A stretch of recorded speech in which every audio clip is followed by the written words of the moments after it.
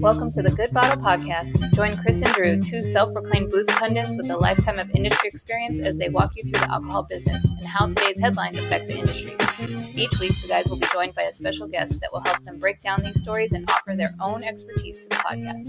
So, pour yourself a glass of your favorite drink and sit back. This is the Good Bottle Podcast. Aloha, beaches! Welcome to the Good Bottle Podcast. I am your host, Chris Sinclair, joined by my co-host, Drew Garrison. Hey, guy. Howdy doody today. I'm doing pretty good. Do I still sound like a robot? No, you don't sound like a dying Wally. You're pretty good right now. Okay, so we're gonna try to get through it. Chris went on vacation last week and made me super jealous because he was hanging out on a beach, and so I was like, "Well, I need to go onto a beach." But of course, when you have live that beach life, that Wi-Fi life is not as great. So, where there might be some healing properties in the ocean, not on my Wi-Fi connection. I'll tell you that right now. Maybe you need to throw your Wi-Fi into the ocean. Oh no! Should we? Are you just like dropping sweet beats on us now? I guess I was. Sorry, my fat hands hit the wrong button. Oh. Welcome to Good Bottle Podcast, where we produce awkwardly. Yeah, we're just really, really good. So you can tell it's like sometimes we get rusty really quick when we don't record for like 2 weeks. Yeah, that's all right. Then the wheels come off. Well, that's good. I'm glad that you're back. I'm glad that we're here, and I'm glad that we have our guest today because this person is a writer, a speaker, an ice enthusiast, and the author of the book that we're going to talk about today, Doctors and Distillers. Our guest, Camper English. Camper, thank you for bearing with us during all these technical difficulties and having fun with it. Welcome to the show. For our guests at home, tell us a little bit about yourself and what you were drinking yesterday. Hello. Yesterday, what was I drinking yesterday? It seems so long ago. That was Sunday. Today's Monday.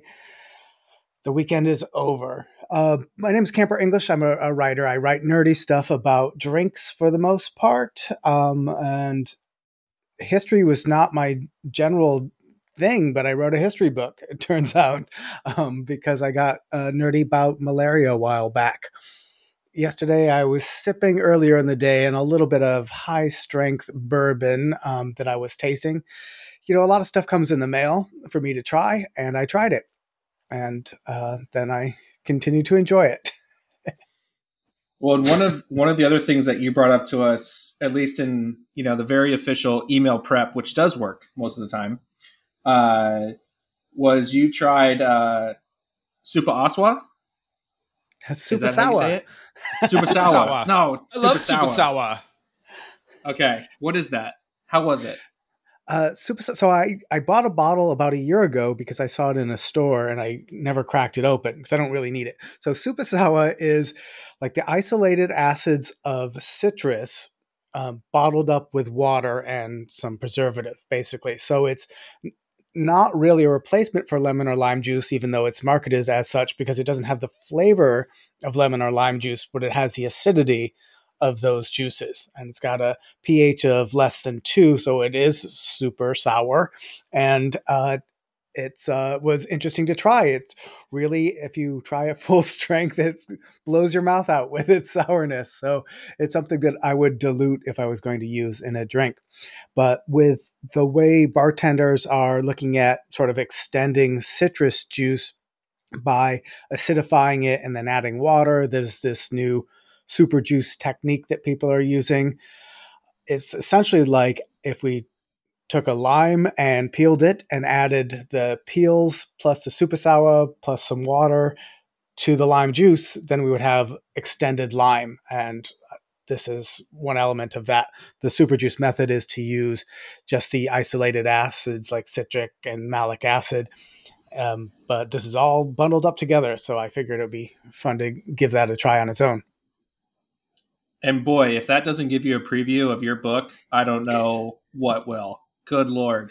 Well, that's awesome. And, and one of the things that we are here today is to talk about this new book. It's called Doctors and Distillers, The Remarkable Medicinal History of Beer, Wine, Spirits, and Cocktails. So both Chris and I picked this up about a month ago. I did the audio version, and that was narrated by Joanna Carpenter, who did a great job. So if you guys like audiobooks, this is a really good book to do on audio. And then probably about 10 minutes in, I was like, wow, there's a lot of big words in here and things I want to highlight. So then I went and bought myself the hard copy as well, because I just was like, oh, there's no way I'm going to be able to retain all of this information.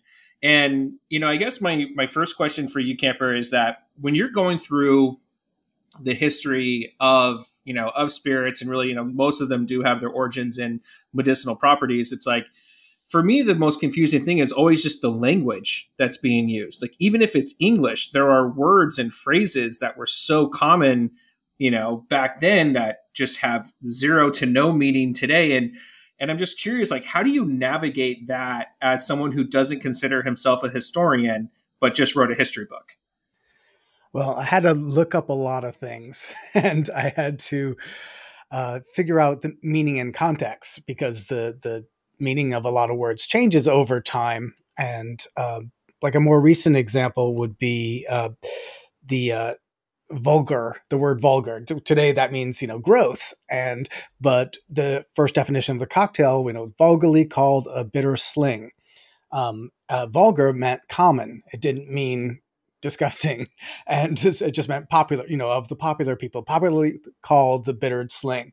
So that's one example of many, many words that change how we use them over time. And I had to back into that. The alchemy section is full of words that don't mean what the words are.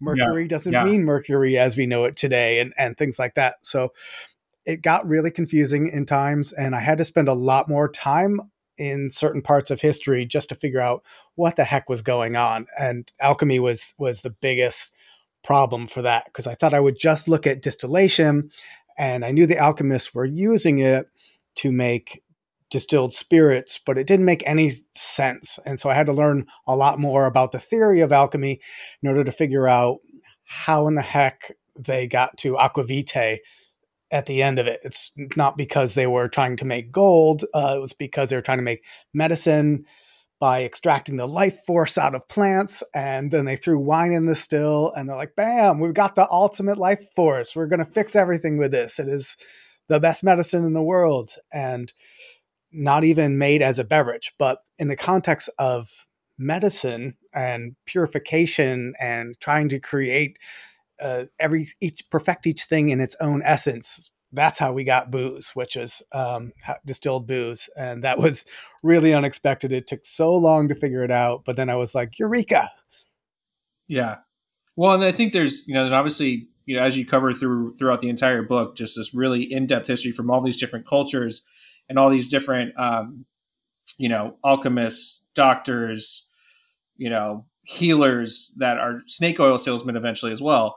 Was there a catalyst for you? I know you mentioned that you kind of became obsessed with malaria, and then that kind of led you down like a rabbit hole. Was that really it? Where you're kind of like, okay, well, this was actually really interesting figuring out how they used to treat malaria, because as time went on and you saw it, and I mean, and you're also like, one of the things that the book touches on is that it wasn't just, doctors and things that were influential in how things were treated, but in the situation of scurvy, you brought up the fact that, like, hey, there was an admiral, and I don't remember his name right now, but he's like, he had a method of how he thought this was supposed to be treated. And in fact, his method wasn't right. It was all these different factors. But since he thought it was this one thing, he actually set back scurvy treatment like years, right? And so there's this boat captain who's now dictating, health.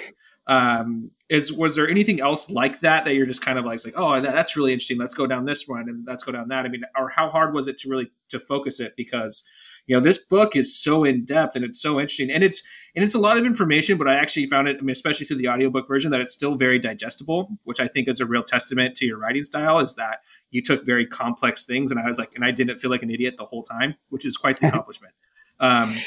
But, so I know I'm rambling now, but yeah, kind of bring it back to, what are these things that really triggered you to be like, I need to cover this more. I need to write this book. I need to, tell people about this.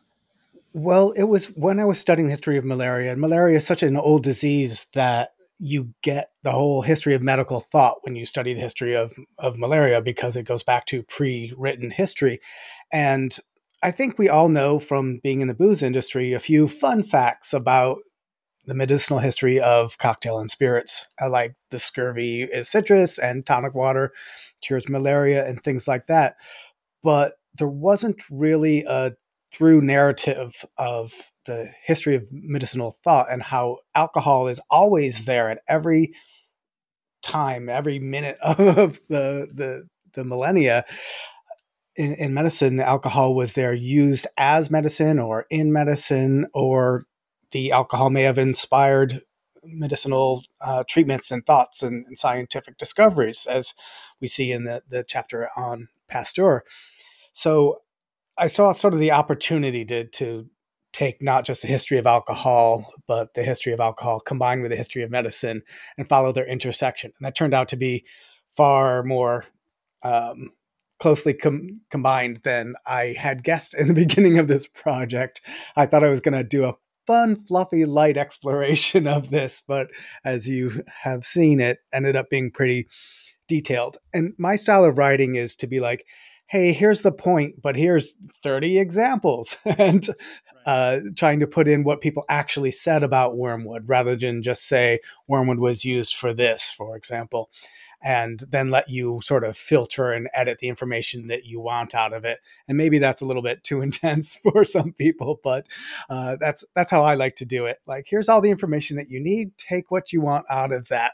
So that was my approach, and it's why there's so much, I think, extra material in there, where I'm actually preparing a talk for a medical library, and I'm going to take the book and then reprocess it basically as charts and an outline. And I'm very excited to do that. I'm doing it the opposite direction, that you would normally start with your outline and then go in that direction. But I was just writing and then be like, oh gosh, I guess I need to know more about vaccines and that history. I'm like, oh, there's alcohol there too. And then that goes into the book. And a lot of decisions were what to leave out at the end of the day, because had I talked about folk medicine a lot, I tried to keep that out. It sneaks in, but that would have taken the whole book. You could just talk about what everyone's grandma did, using, Right.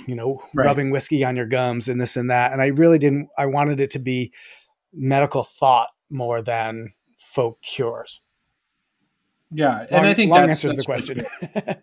No, that was great. I mean, and again, I think the really fun thing about this book is that, there is a lot of information. And one of the things that Chris and I did, and we'll get into this a little bit later, is but we wanted to take what were our biggest takeaways, or what are the things that really stood out to us. Right. And so, after doing the audiobook version, now I'm going through the hard copy. I'm like, oh yeah, I really, really enjoyed this. But then, bringing up the, just different testing methods and stuff, like the guinea pigs thing that you talk about in the book, and how those poor guinea pigs were just pumped full of the most horrible stuff. So I think because that one had to do with the wormwood, right? Was some of the experimentation was to show how damaging it was, right? And again, some of it might be blending together in my head, but also be it's oh wow, that the phrase of being a guinea pig, that hits a little bit different for me now, and now I feel really terrible about any time I've used it. So obviously we want people to go out and buy the book, but we are going to talk, I guess, quote unquote spoilers, but they would, to prove points, they would pump these guinea pigs full of these different elements to be like, hey, this is really harmful for you. It's yeah, but that's the equivalent of you drinking X amount, which no human person would ever do, right? So I thought that was just really interesting, and and it made me think of just as you're reading it, how barbaric so many things were, right? And how much experimentation, and how sometimes people would get things right, and sometimes they would get it wrong, or there'd be partials, and stuff like that. And then I just was like, oh man, I mean, how are we going to look in 1,000 years when medical professionals look back on 2022? Was there any story that stood out to you that you're kind of oh, I really wish I could put this in, but it just doesn't make sense for the book? It's there's a weird meerkat experimentation or something like that. I don't know. I'm sure there were. Offhand, there's so much gross stuff in there already. The history of medicine is disgusting, which makes it kind of fun. And, if you think of it in olden times, this is nobody we know that was killed by an enema, then it seems a little bit better. But the history of disease, I was talking to some person at a party once, and I don't know how it came up, but her favorite disease, I forget what it was. It may have been Spanish flu, which we no longer call Spanish flu because it's not actually from Spain. But I was like, I'm into malaria. And that was in the process of writing the book. And we were like just having party chatter about our favorite disease. But now, after writing it, and I think it probably shows, like, syphilis have become the new favorite disease to study, because syphilis had a history I had no idea. Like, Columbus brought syphilis back to Europe, it seems. And the search for the cure ended up making a run on sassafras and sarsaparilla, and taking that from the New World back to Europe, thinking that was going to be a cure, which of course it was not. And stuff like that. I'm like, that's so fascinating. And you pick a favorite and follow the train along. Well, I think that with the syphilis one, I mean, yeah, you could definitely see how that became a little bit more of the emphasis towards the end of the book, right? Like, there was a lot more mention of it. And then also just the fact that now there was other ways of, treating, because there was some connections, right, between people with syphilis. You would then infect them with malaria, right? And so to raise the blood temperature, so that would kill the syphilis. And then because malaria was such an older disease, there was treatments for that, so they could, like, and obviously it didn't work every time, but it did work some of the time. So I could see that. And I think also, as you touched on it throughout the book, where, with the syphilis, it was something that it just hit you in so many different ways. And the longer it was in your system, I mean, like, the more damaging and the different ways it would affect you. So that totally makes sense. Chris, let's get into some of our takeaways and talk in other talking points. So what was your first takeaway for going through this book? As being as huge of a Camper English fan as I am, I'm going to nerd out here a little bit. Camper, do you have, do your fans have, like, a name? Are they like the Camper Heads or something? Can we create something right now? Yeah, you're welcome to. Yeah, that's fine. All right, the academics, the academicists. The academics. That's what Camperites. I like the Camperites.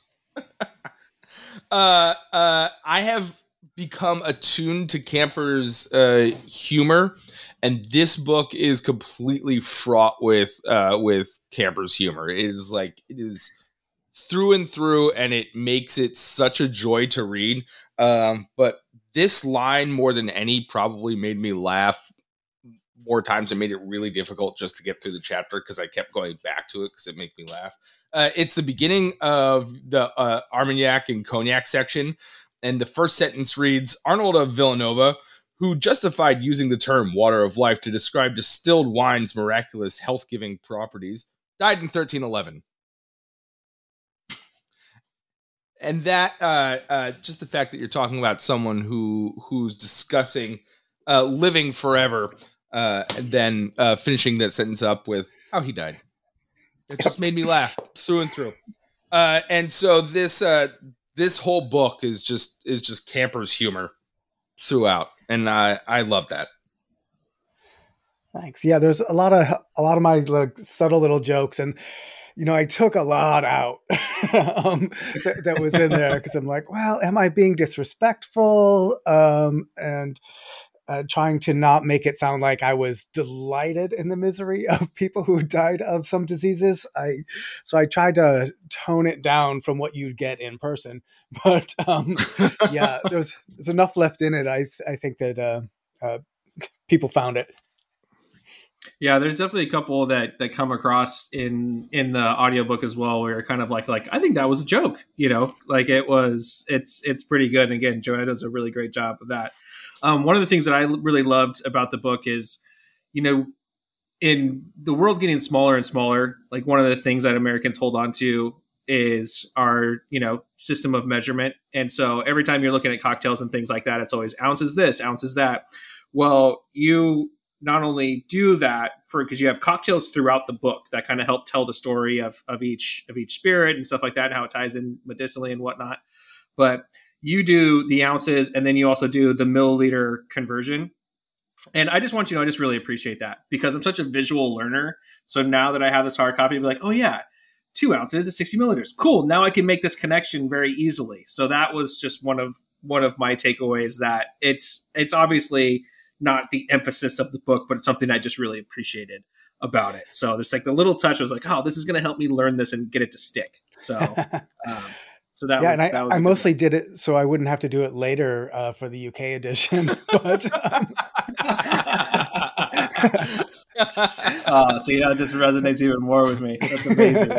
It makes me look smarter. Yeah, and I have those numbers more memorized than I used to. I always want to set on my phone the weather app. You can have it in Celsius or Fahrenheit. I'm like, why not both? I would love to put some to memory a little bit better if I had that option. I totally agree. All right, so I'm going to do another one, and then we'll go back to Chris. So, I think one of the best stories in the history of spirits is chartreuse, right? And so you had a really good section on it. Its impact on the culture, how it's still culturally relevant, the different methods and how it's changed over time too. And one of the things that you mentioned is that the current production of chartreuse is one thing is just the dating. I thought the dating was fascinating. I did not know that was a thing that you can figure out exactly when that bottle was when it was produced. So again, go buy the book so you can figure out how that is. But the other thing was, the current production of it says everything that was in the original recipe is in there again today, except for one thing. And they don't tell you what it is. So based on all of your research and all the things you do, what do you think that potential element could be that they're kind of like, we got to get this the fuck out of here? Well, I figure it's something that's unhealthy and or illegal since then. And so I have a, cast of suspicious characters, and, it's possible that it could be just grand wormwood and they're using a different wormwood instead. So that's one possibility. Another would be, it's a swamp grass that is used in vermouth, but it's not allowed in the United States specifically, calamus. And that's a possibility, but I'm not sure if that could be it. I thought there was some language. I don't think I put it in the book that was from the chartreuse brand book that said it may have been like the large variation of one plant or something like that, which made me think, oh, that would be grand wormwood rather than a different type of wormwood. But I don't know. There are a lot of things that we don't use anymore, like sassafras in the United States is not allowed to be put in food. And so that was my thought, that it was one of those ingredients. Yeah. I just was curious. I was like, man, that must have driven him crazy not to know what it is. And you do all this research and kind of like, but one's not in it. Sorry. We won't even say what it is. That's ridiculous. Everything but one. But that, what was amazing is the brand book that I used to do that. So I had written, when I submitted a book proposal, 2 chapters that I turned in, and one of them was the chartreuse chapter. And this was based on the information from the chartreuse website and talking to brand ambassadors. And I did a lot of research in it. And then after that, the English translation of the chartreuse brand book comes out, and it was so honest and revealing that I had to completely rewrite the chapter on chartreuse. All the distillery dates changed by a year or two. It turns out that green and yellow chartreuse came out around the same time as the elixir. It was all commercialized later after they needed to earn money after the French Revolution. And it changed a lot about my understanding of it. And I'm grateful that they chose not to just go with, this is the exact same recipe that has never changed throughout all of time, that you hear over and over again, where you're like, well, I know things are not allowed in the same legal quantity as they used to be. So that's definitely not true for a lot of brands. Right. So it was refreshing to hear chartreuse being really forthcoming. Yeah, and so you're doing some book clubs with this stuff and discussing it. I think it's really important because, again, as I was trying to figure out these different talking points, one of the ones that you just reminded me of in terms of things changing was there was a book that came out that people largely take as fact that ended up being very damaging to the rest of the category. And I understand that I'm not giving you the details of it, but it was written, I want to say it was like in the early 80s. And the guy ended up making up a lot of the information that he was using for his research. This is, and again, it's going to hit me later. Okay, I you're know nodding what your you're head in talking about now. approval. Yeah, I got it. Okay, so this what? is the vodka What book. was that? The vodka book. Which one? Oh yes, Vod- vodka. Yeah. Okay, yes, it was about the origins of vodka, and then how like everyone believes it's one thing, but it's actually another. So, so I don't want to give that away. I just want people to know: go buy this book, join his book clubs, because again, like as you start to talk about this stuff, it's like, oh yeah, there's that thing too. So, I'm just going through it in real time. That's how this is happening for my brain right now. Okay, Chris, two talking points from you. I didn't realize that I'm gonna mispronounce this Galenic. Galen or Galenic medicine. Right. Yeah. Is it Galenic medicine? Yeah, Galenic medicine. That's how I've said it. I don't know how Joanna Carpenter said it. We'll have to find out. I don't know. I didn't realize it was so prolific for so long. It's something that we sort of hear fairy tales of, and we think of the medicine man putting leeches on people to draw blood and affect the four humors within this I guess the ecosystem that is the human body. I didn't realize that it predated the our modern era of time to 200 CE and then lasted all the way through the 1800s. Is that approximately correct? Yeah, like it really started falling apart earlier than that, particularly when the circulatory system was confirmed. It showed that blood didn't work like Galen thought it was. So the four humors are I thought it was always theoretical fluids. It's the four fluids in the human body, but as far as I can tell, he meant that literally, and you have to always balance these four fluids against each other.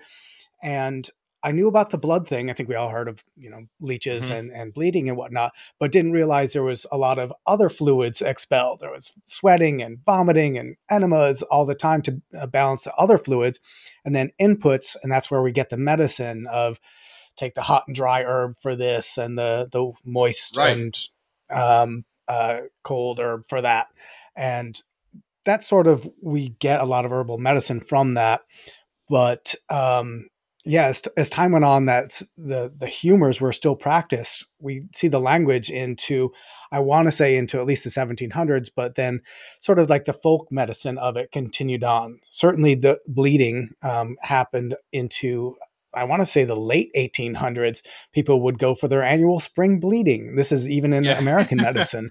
It seems really, a lot of the stuff in the book seems like really late to still be doing that. Right. Yeah, it's really, really mind-boggling. Just to put it all in the timeline and go, fuck, like, man, we were, like Drew said, really barbaric until really recently, which of course makes you think, like, God, how much of our shit is still, even though we've learned, how much is still like kind of carries over and is still relatively barbaric.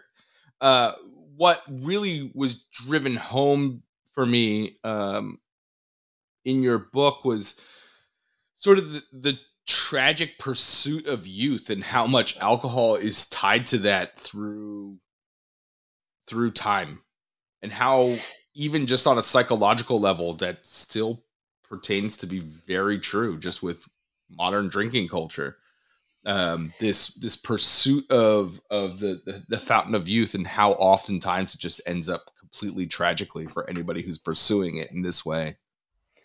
Yeah, I think it was interesting how we got to, well, people were distilling blood, and blood was being distilled before wine was, really, at least quote unquote successfully, in that you distilled blood and you got preserved blood that was being used as medicine. And that is the same thing as basically vampires. You drink the life force of something, and then that's supposed to extend your life. And it was actually used as a wine preservative in one example. Distilled blood was going to help wine last longer without spoiling. But then even in modern times, we still have that. There's some of the Silicon Valley folks who are really testing blood to see if the blood of the youth, if it can make, billionaires last longer. And and most things used in cocktails have origins in preservatives as well. And so when alcohol was first distilled, they're like, oh, that's going to help you live a long time. And the examples of that often were that you could preserve meat in it and it would last a long time without spoiling. And then when they were trying to figure out which was the healthiest spirit, and this is also something that people are still talking about today, you put some meat in rum and some meat in brandy, and which preserves it the best? Okay, that one's going to be the healthier one for you. And all of these cocktail ingredients, from syrups and oleosaccharides and Rose's lime juice, which we learn in the history of scurvy came directly out of that. These are all things for preserving food, but preserving medicine even before that, and preserving human life. It's all a spectrum.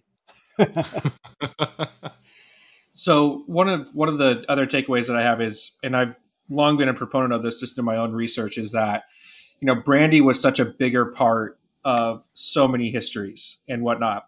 In particular, the history of just countries' navies and pirates and things like that.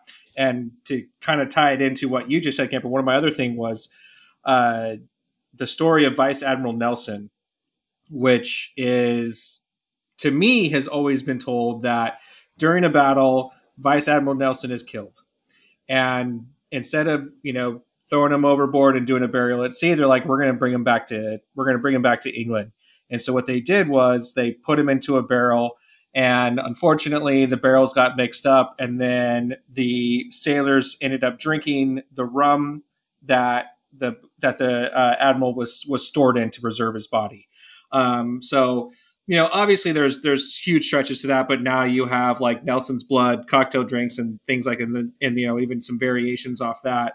But to learn that it wasn't even rum, and that it was actually brandy that he was stored in, and that this brandy was cycled on the trip home, because obviously these were long travel times, and then for the doctor on the ship, that when he got back, he had to defend his choice of storing the admiral in brandy versus rum.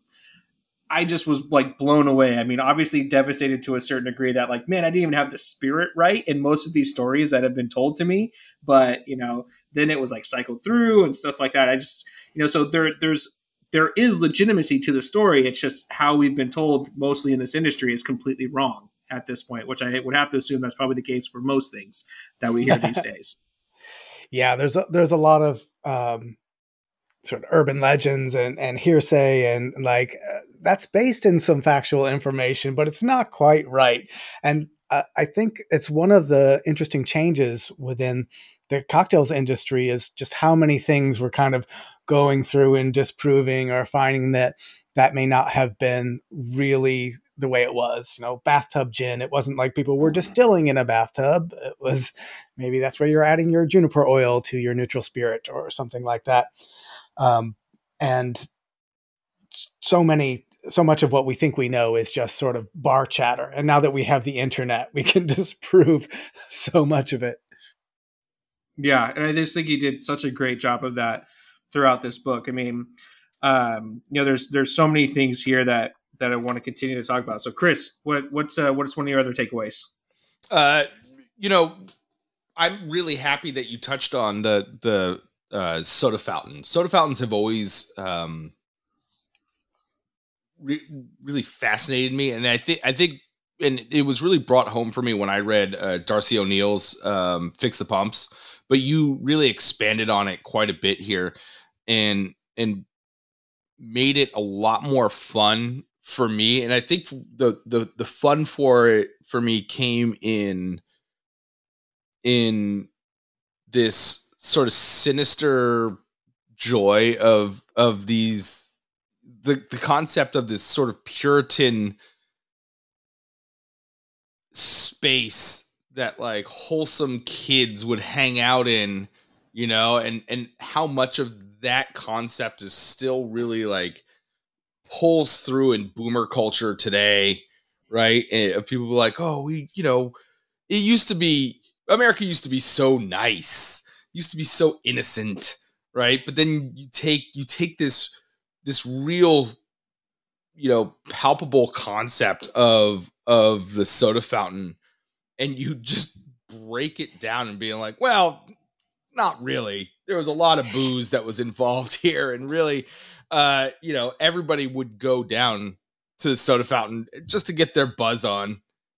And you know, it's always so funny to me to think of, like Drew said, these stories that would have been told over years, and how real history, when you actually start looking at it and learning about it, is so much more complex and so much more fun than this, you know, magnified scope that we have when we're standing at 10,000 feet. When we really get down and dirty and we start looking at how these operations really worked, they're a lot more fun and a lot more silly and a lot more scandalous than history oftentimes shines that light on. Yeah, I love the secret dirty history of everything. And yeah, you would go get your opium laced medicine at the place that we associate with Happy Days and milkshakes and the sock hop and everything. Like, well, that's the later incarnation of what was a very messy countertop.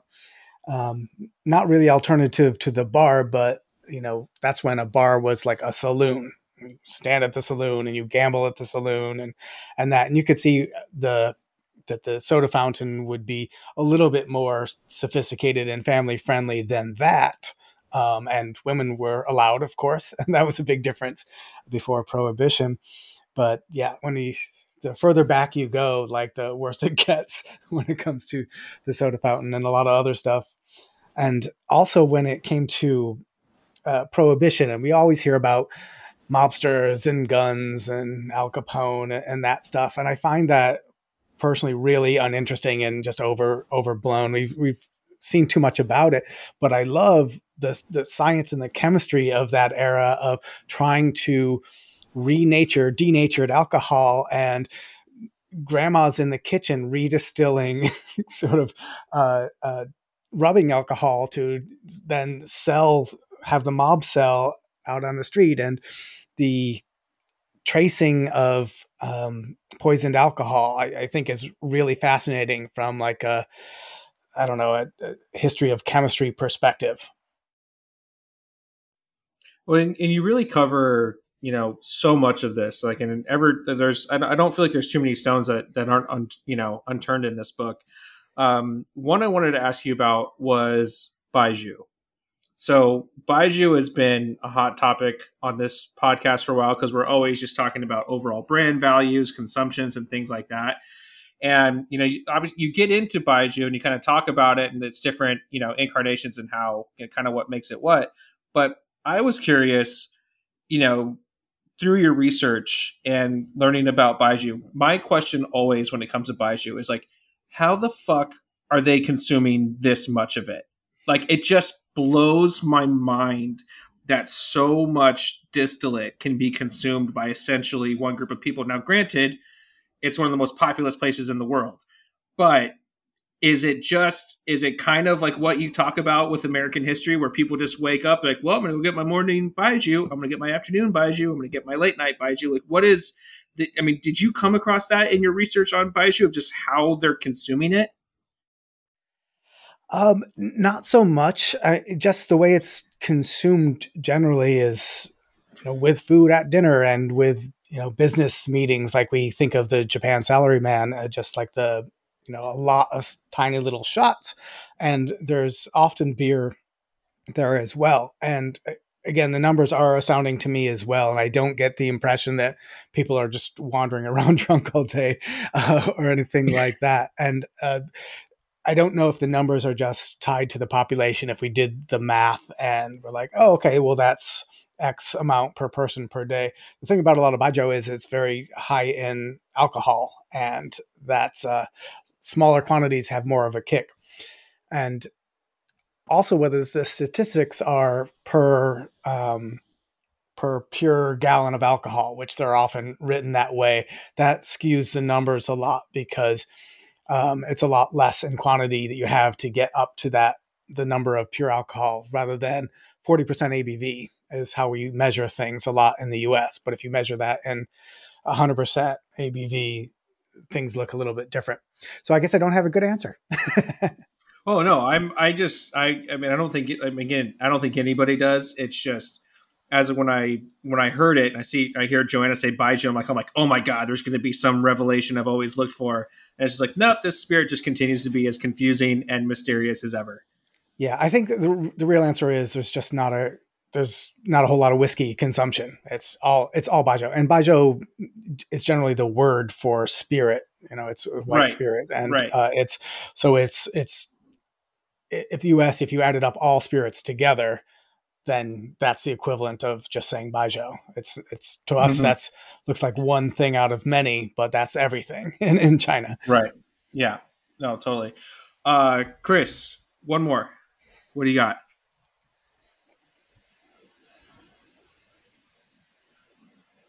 Do you Man. have anything? No. Tapped out.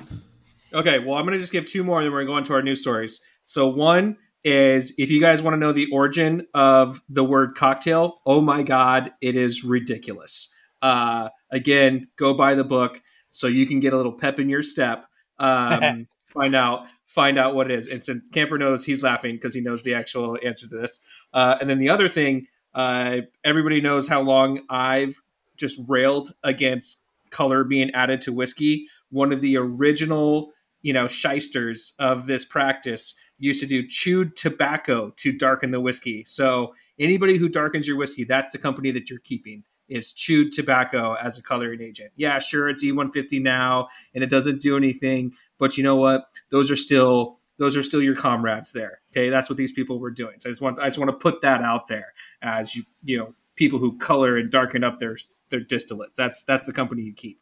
But now I think it's time for our opinion on facts that we've heard from reputable sources.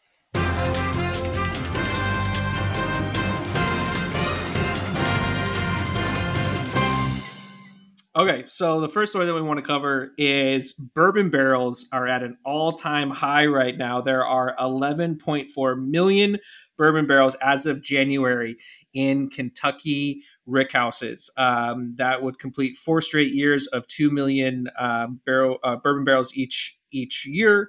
There is approximately $40 million being paid in taxes on these barrels each year. This is important because this is one of the few places that actually taxes things while they're in production. You don't see that in too many other countries or with really any type of product. And this is also a form of the skyrocketing growth since 1999. Bourbon production is up 475%. President of the Kentucky Distillers Association, Eric Gregory, said it could be even bigger if Kentucky did not tax the bourbon while it's sitting there and aging, which we all know is a huge part of the bourbon process. So, Camper, starting with you, you read this article, you've done all this research on history of aging and stuff like that. Can you think of any other situations where taxing part of the production or just taxes in general have affected production of spirits throughout the world? Oh gosh, I have a whole list on a spreadsheet somewhere about how taxes impact the final form that spirits take in the world. It's not usually this particular one, but the Bottled in Bond Act was a significant act about taxing spirits, that you didn't have to pay tax on them if they were in a bonded warehouse, and then you paid when you sold the spirit at the end. So I didn't realize that in Kentucky, as opposed to other places, that there was ongoing annual tax. So it was interesting to me. I don't care that corporations have to pay taxes, and maybe that money could go towards the schooling system in Kentucky. That would be great if it did. Well, we know it doesn't right now because they are the last in education, right? So that's way to go, Mitch. Um, Chris, what were some of your takeaways when you read this article? Actually, I'm right in line with Camper. That was my exact thought too. Was I was like, oh, like I don't really feel so bad that they have to pay taxes. I didn't realize also that that Kentucky was paying. Sorry, Kentucky distilleries were paying them as they were sitting. I assumed it was post bottling, which is why a lot of brands kept their booze under 50% ABV, and why we pay more once it crosses that threshold, which I believe is a federal law. I didn't realize that Kentucky had their own. I'm not offended, or I don't really feel bad for them that they have to pay as it's grown. I think that there's some barrier to entry for new distilleries as they're coming up, knowing that that's part of their taxing, um, and maybe there could be some modernization in that, to allow smaller companies to start developing as well. But I'm with Camper. I'm not so offended by companies paying taxes. Yeah, I think If this only was it went to the right place. this was framed as a news story, but it was really an advocacy story from the Kentucky Distillers Association to try to get taxes reduced. I mean, it's one thing about that is I suppose it means that people are paying tax on the angel share, so they're paying tax on something that won't exist in another couple of years. A Right. certain Yep. percent of, depending on how the taxes are, perhaps they're paying tax on stuff that's going to fizz off and lose that money forever if they don't bottle it young. That would be an interesting aspect of it. That would be kind of neat to learn about. Math. Yeah, I think the other interesting thing is that they were talking about how there are 11 other states that have more distilleries than Kentucky, which I thought was interesting because obviously Kentucky is so synonymous with production of spirits in the U.S. And one of the things, and I totally agree with you, Cameron. I think this is a very much so an advocacy news story, but it is good. It is good stuff to know. And as the things that Eric Gregory is trying to point out is like, hey, we just don't have people opening up distilleries here because they can't make money on it. So now they're going to California, they're going to all these different states, which also seeing the California tax rate at being at like 3% compared to the 11. I was like, finally, we're lower in taxes than somebody. Like that was a big win as a Californian. So I think it'll be interesting to see how this moves forward. I mean, obviously, there's no signs of slowing down, right? We got 4 years in a row of 2 million new bourbon barrels being laid down each year, and if you can complain all you want to, but it hasn't stopped you from producing more than you ever produced before. So Yeah, and from the retail side, I mean, we're not seeing anything slow down. I mean, it's the only thing that's getting swooped off the shelves faster and faster every year. It's just bourbon, and we keep talking about the bourbon bust, that bubble bust, but not seeing it happen anytime soon. yeah, I agree. Okay, I think that's enough on bourbon barrels. Yo. All right, so our next story, and I got to tell you guys, for our listeners at home, like, I do try to put thought process into these articles and things like that. And to find out that the article that I picked actually had some quotes from Camper that didn't make it into the article was very validating for me. So, so this was actually an article from the New York Times. So again, keeping pretty good company here in terms of who I'm talking to about this stuff. This story is all about, is natural wine better for you? And then it breaks it down. And we actually had a lot of input from some people local to Chris and I at UC Davis about, is drinking natural wine and all the 4 different factors that go into it. So one of them was like fewer pesticides. And in all reality, even brands that are using pesticides, they're so minimal, it really doesn't have an effect, which for me is a big one because I don't know about you guys, but how many times have you heard someone make that pitch as part of their wine? It's like, oh, there's no pesticides. Well, turns out that doesn't really matter. Also, less severe hangover. Literally no proof of that. Less sulfites. Again, sulfites are only going to is only going to really affect you if you have some sort of sulfite intolerance. And then it was, if you like sustainable farming and stuff, like natural wine can still be good if it tastes good for you. I do like in this, and I think and it ties into Camper's book as well, where it's like, hey, things can change. So all these experts are like, this is how it is now, but things can change. This stuff is always evolving. So with that said, Camper, what were some of your thoughts when they initially approached you? Because you were silenced by the New York Times, but you're not silenced here. Well, of course, after every argument, after every interview, you think of the thing that you should have said that was like zing. And so I put it on Twitter instead, which is really what Twitter is for, is like the post argument, which was like, asking which is the healthiest alcohol is like asking which is the healthiest flavor of Doritos. Like, you're already at Doritos. Like, the difference between the seasoning sauce on top of them isn't going to move the needle one way or another. It's the same with alcohol, whether it's, tequila or whiskey or organic or not. That's not where you're going to save your health, because there's alcohol underneath it all. Right. And, right. And then when it comes to, as you were saying, about the pesticides that don't make it into the final product, and what you're doing is you're trying to support better agriculture and a greener planet for everybody. That's great. I think the same thing when it comes to fining agent. Most or a lot of wine and vermouth and fortified wines are not actually vegetarian because they use fish bladders or egg whites in the clarification process.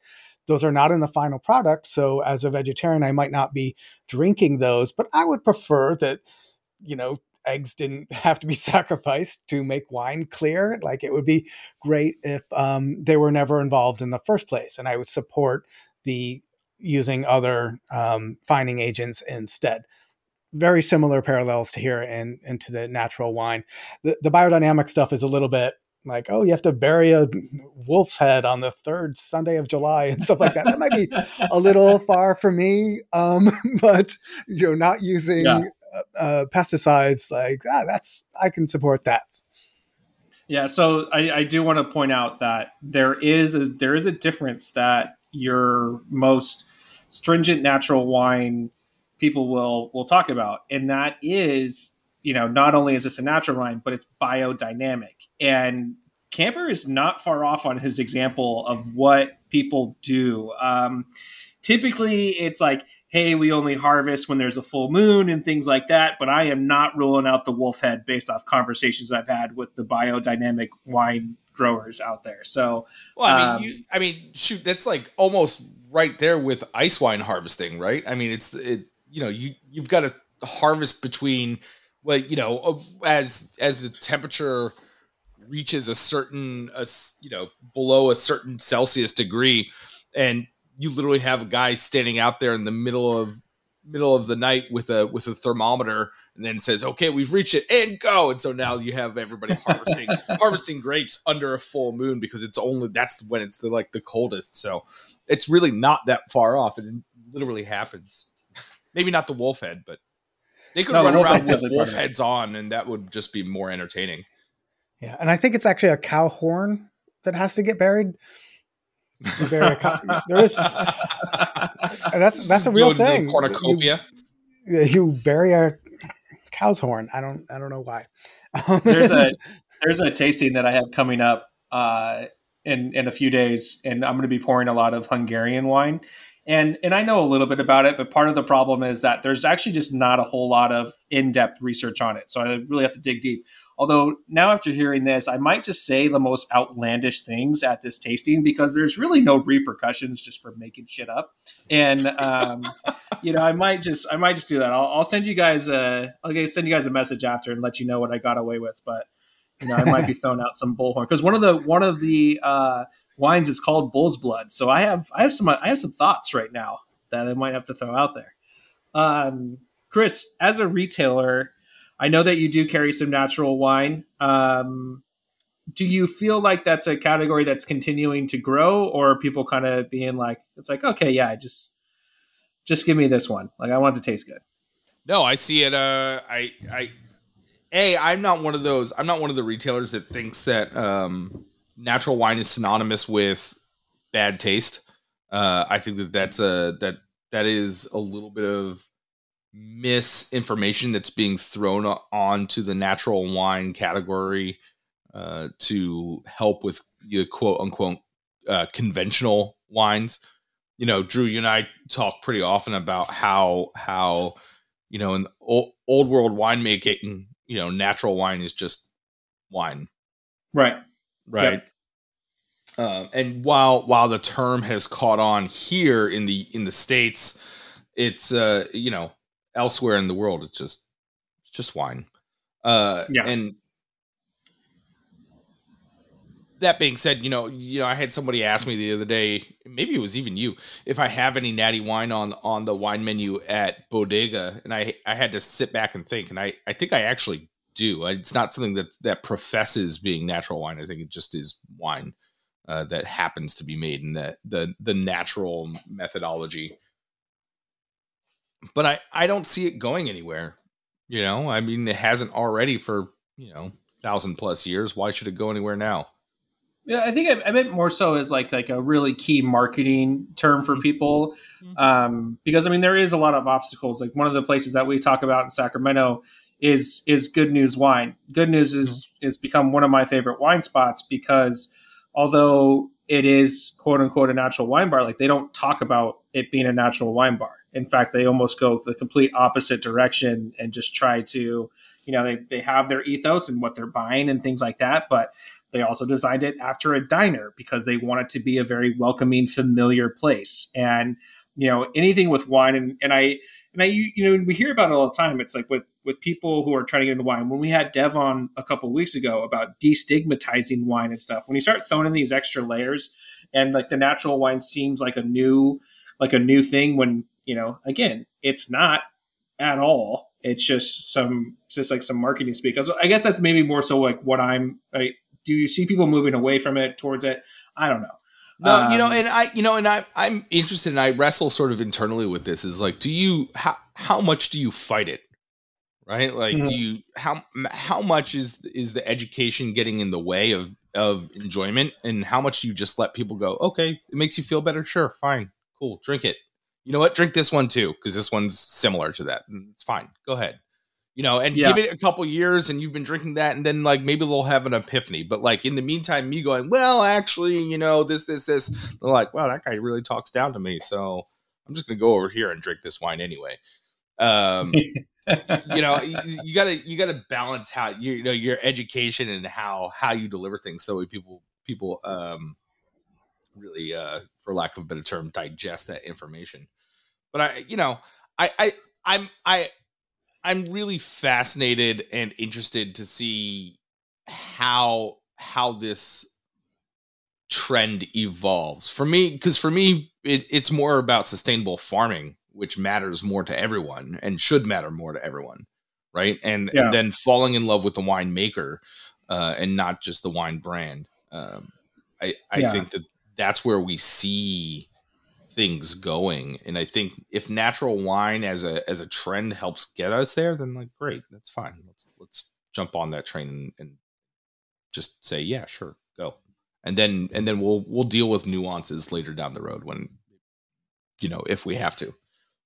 Yeah. So you said something that I think is interesting, and I'm going to be getting away from the natural wine talk, but I think this is relevant for you, Camper. So you do have this unbelievable knowledge when it comes to spirits and things like that because of the time that you've put in. And one of the things that I find myself, struggling more and more with as you do educate yourself more, like sometimes it's harder to have the surface level conversations or the 40,000 foot, view of things because just like, nope, sorry, I've been in the weeds for the last, 15 years. Like I can't speak any other way.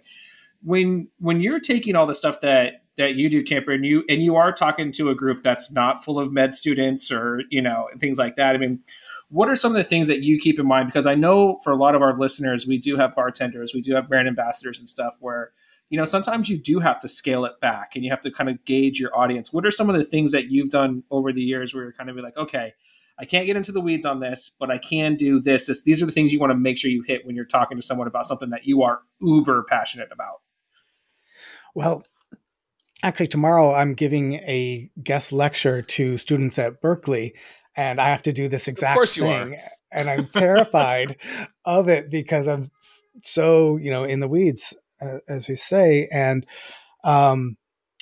it's really when it comes to the questions that get asked, like, is it like this? And you're like, okay, the answer is no, it's not exactly like that. It's like that with if, but, that, whatever. And just be like, yeah, close enough. Like you gotta allow for close enough to get you 80% of the way there.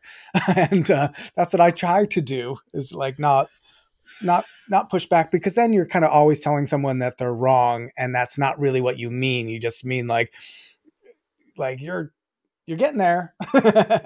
It's funny. I had a sort of similar moment when I was taking my level 1 W set, right? Like it's such a basic tip of the iceberg exam. When I was taking it, my biggest issue is I just know more than what the exam is asking me about. And so I constantly had to like go to the proctor, and he's like, you're overthinking it. Like, what's the most basic thing, man? Like, what's, and I was like, okay, cool. Like, what does this generally mean? Okay, done. But I had to sit there and read each question, and I was like, well, it could mean that. Well, it could mean this. Like, here's 10 reasons on either arguments. Side of this. Right. Yeah, right. It's a trick question. Is Jack Daniel's bourbon? Literally something like that, right? You're like, well, fuck me. I like, all right, okay. Like, yes, but also no. All right. Well, hey, I think that's enough on natural wine and us being smarter than everybody else. Never. You know who's dope? Them over there. Okay, now time for my favorite part of the show, the dope follows. We are going to tell you cool Instagram accounts, Facebook groups, podcasts. Make sure you still listen to ours. Books like Doctors and Distillers, movies, whatever. Things that we think that are dope that you need to check out. So, Camper, you're going to kick us off. Who's your dope follow this week? My dope follow is the Instagram account Living to the Brim. It's also the website. And that's Tony Gonzalez, who is an ice entrepreneur. He created this like industrial strength big ice tray that's like super thick silicone that fits into an igloo cooler. So that's Ghost Ice. And then he created this ice press that you press your ice against, and it makes stripes or honeycomb shapes or whatever. And it went super viral. Yeah. It was hard to miss in the past couple of weeks if you're on Bartender Internet. And that's also one of his products, and that's called the Ice Designer. It's an ice plate and stuff like that. And so his personal, I guess, web or Instagram account is Living to the Brim, and then you can connect to the other ones from there. But it's great. I love ice Instagram. If you follow the hashtags for directional freezing or clear ice and stuff like that, you get all the ice nerds like trying to out ice nerd each other, and I'm a fan of that.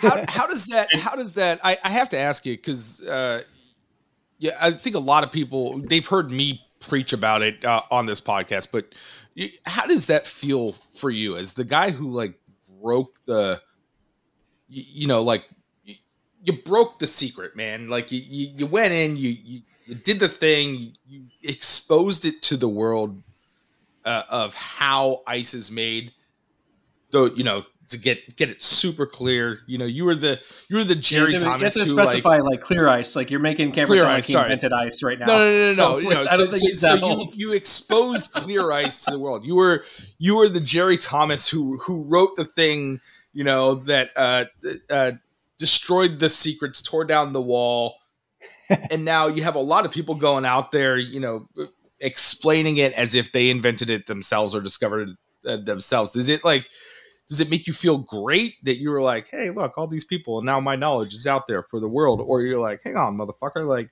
Like at least let people know one time that I helped with this.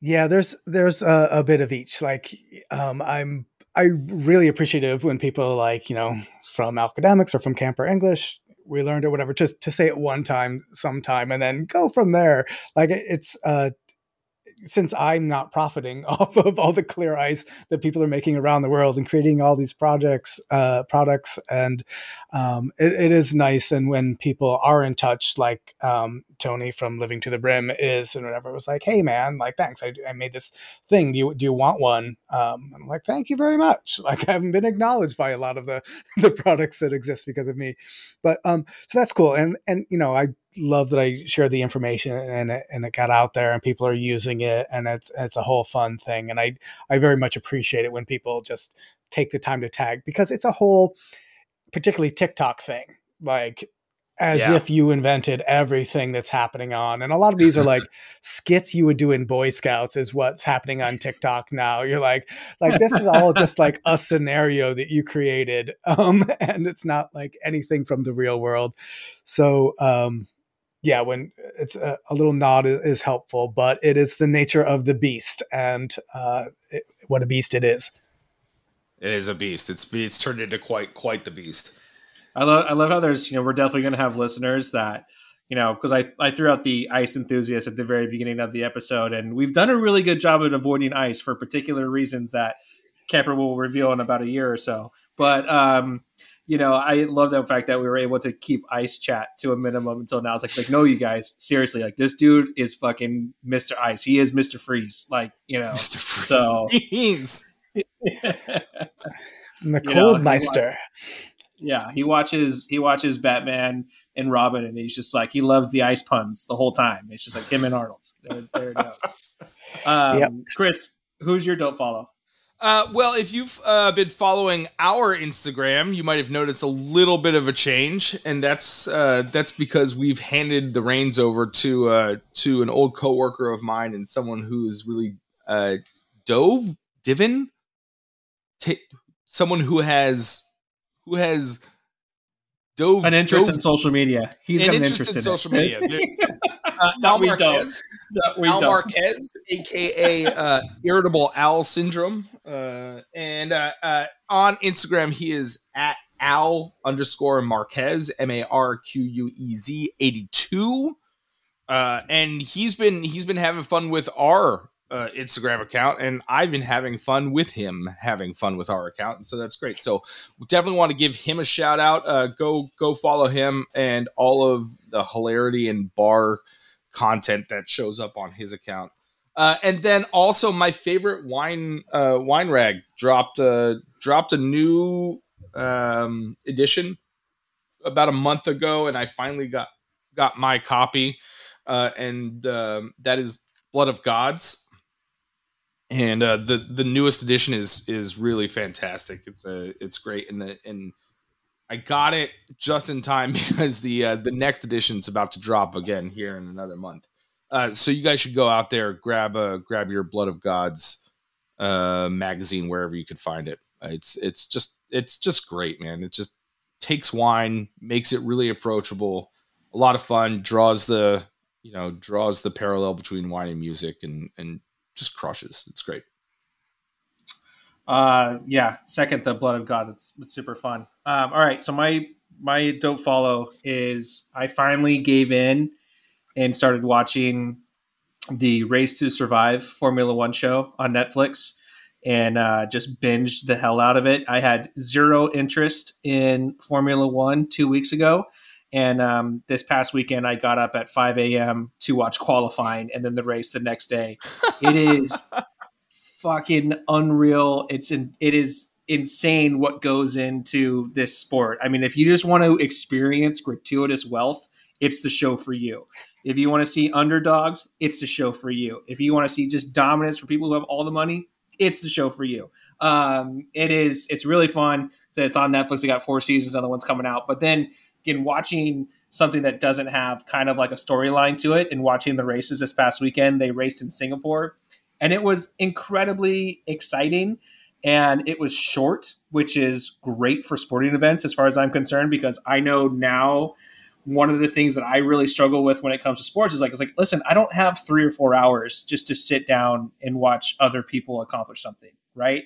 And in Formula One, money is time, and they're just kind of like, boom, we're in and out. You do like 50 laps. Oh, we can't get 50 laps in. Here's a time limit. I'm like, I was losing my mind. I was like, they're about to like just call time on this event because they're like, we got to get the fuck out of here. We got a flight. We got to catch. We got to get out of here. So, so check it out. It is, like I said, it's really, really entertaining. The Netflix show did a great job. And it's funny because now I've read up on kind of like what they did, and now you have like every major sport in the world is trying to figure out like a Netflix like model, because they're kind of like, oh my God, you took this, popular but somewhat obscure sport that was very specialized, and you're infused it with a brand new audience. So for example, they did a race in Austin, Texas last year, and they had like 500,000 more people come to it than they ever had before. So, I mean, it's just like some real crazy influence on it. But you know what? Those are some pretty dope follows. Nice. Well, there's the bartending competition coming up on Netflix, and we'll see if if they can do it with bartending, because no one has been able to make a bartending competition interesting before. If John Taffer can't make bartending industry, then nobody can. So, oh my God. It's funny. Drew and I have talked offline about. Well, I had wanted to cover it because it's so interesting that no one's been able to do this, even though you have the trend of food, and the two are so parallel, but it always comes across so hatchet job. Like nobody can't figure it out. They don't know how to shoot it. They don't know how to make it interesting. They don't know how to make it sexy, which is so funny because as an industry, it's already so interesting and so sexy. So it's like, you're being handed this on a golden platter and people just fuck it up left and right. All right. Sorry.